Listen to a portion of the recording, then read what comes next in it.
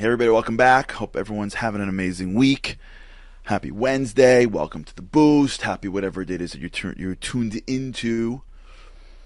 Talking about a micro immersion taking place through screens every day of our lives, built around an amazingly talented industry that knows exactly how to get us into the world. And by the way, just so you know, just to continue this just a little bit, and then we'll come to some conclusion maybe. But also part of this is to talk about it. That's really the truth. I mean, part of what we do here on the Boost is talk about stuff. We can touch past anything with God's help. I'm saying like we just touch past it and move on. But what's that going to do? What's that going to do? We'll talk about it for 5 minutes and then move on. Like what's that going to do? The goal is to talk about things, to delve into them a little bit, spend a little bit of time on them. You know, Roger Goodell is the commissioner of the NFL, arguably one of the most successful commissioners in sports history. If you see the NFL and you follow it over the past 20 years, it transformed itself. It's the biggest sports industry in the world.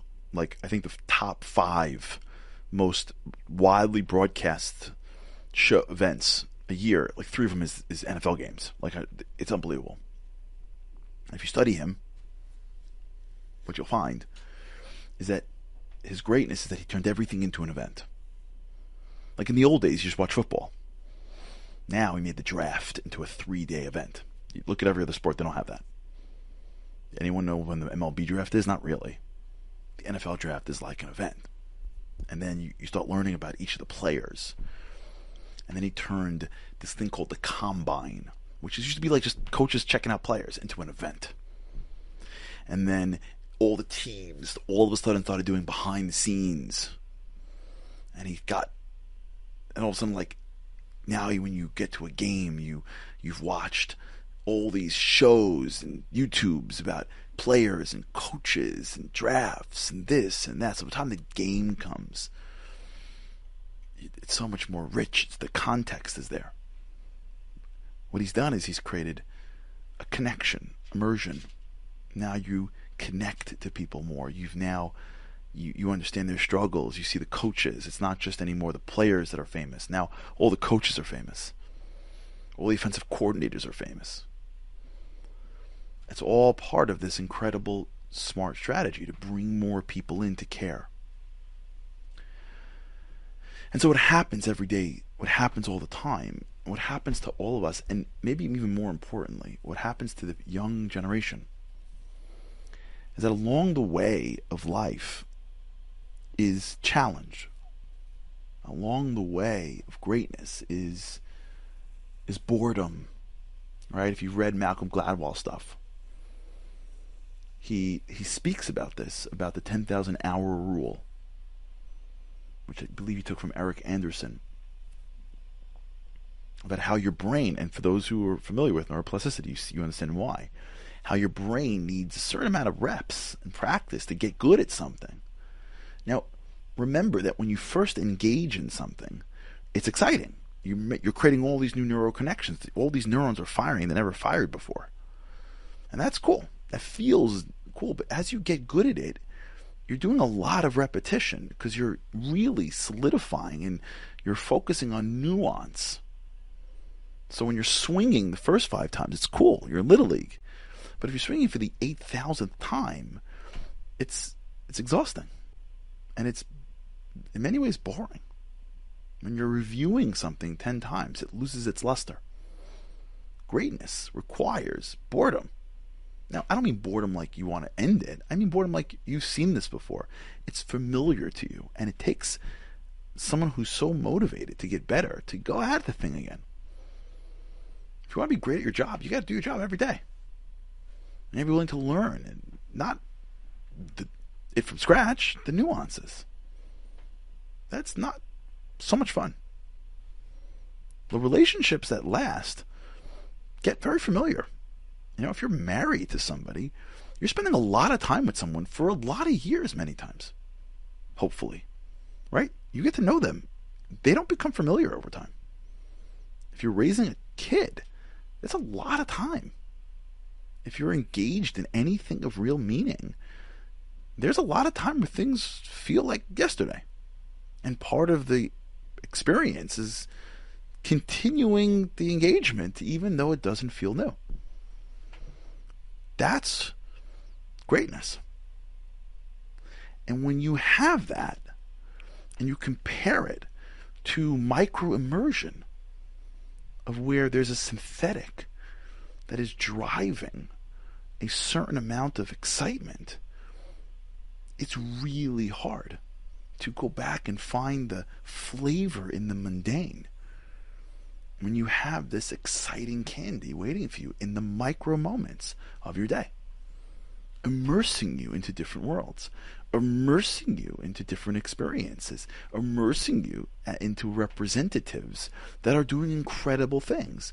You are connected to something where every shot is lighting up a crowd. That is so much more exciting than you're going to go and sit in a home with a few people in it and like listen to a story that sounded very similar to yesterday's story, because the person doesn't have a very different life than he had yesterday. Kids in the same class, basically the same friends, basically the same experience in math. But the return on the time spent on the game and the return on the time spent on the kid to your quality of life isn't even comparable. But when we realize that we are paying a hefty price for micro immersions. In fact, it's the micro immersions that are changing our lives. It's the micro immersions that are shifting how we see the world. It's the micro immersions that are making life tasteless. Because if I wouldn't have a show that was scripted and a relationship that was fake, I can have a relationship that's real. If I wouldn't have a relationship in which I am living through a character that has to deliver messages and fight and make up within 25 minutes, and every line is carefully crafted, and the music always comes on at the right moment, and the drama is always just enough. If I wouldn't have that, and I would go to my life would be more interesting. That's all I'd have. But when I compare my life to the drama that I see on a screen, my life, which could be richer, feels more tasteless. Because as soon as it becomes more regular, I got so much more candy waiting for me on my hand that I'm looking at on my screen. There's stuff going on. Someone may die. Someone may live. People are getting together. There's a championship to win. There's so many things happening in front of my screen. The stuff going on to my right is just regular stuff. It's just work.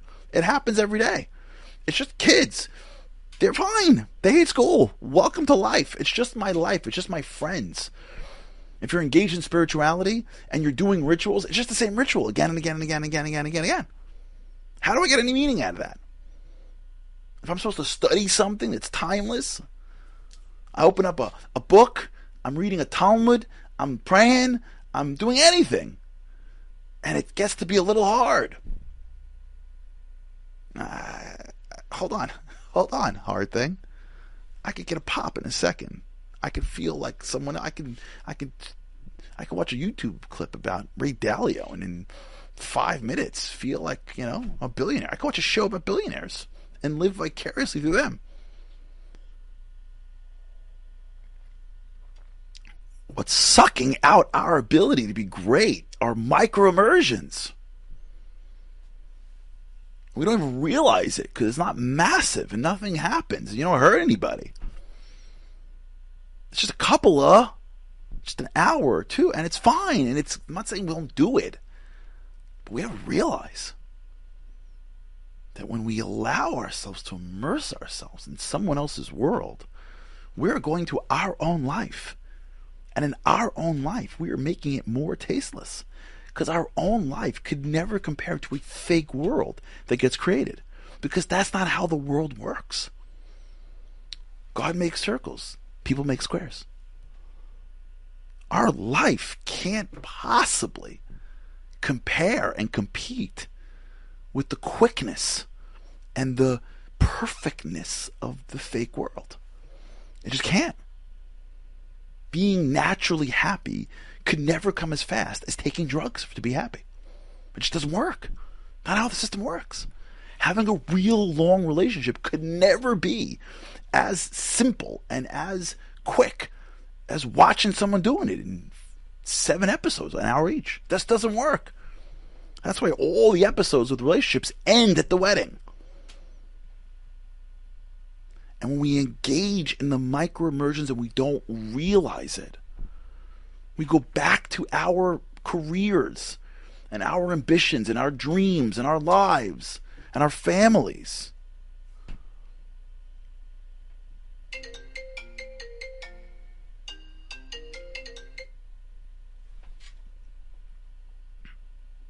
And we don't have that same gusto.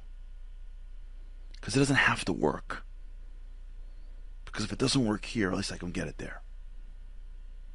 Let's delve into this tomorrow. Let's talk about this. Have a great day. With God's help, can't wait to see you again tomorrow. Have a great day. Living on a lifeline. The world doesn't ever seem to change. Looking for the sunshine, but you're caught up in the rain. It's like your eyes are wide open, but you cannot see. You're watching life pass you by like 1, 2, 3. Walking in destruction. The winds of life blur your vision. All the devastation forever feels like you're on the run. It's time.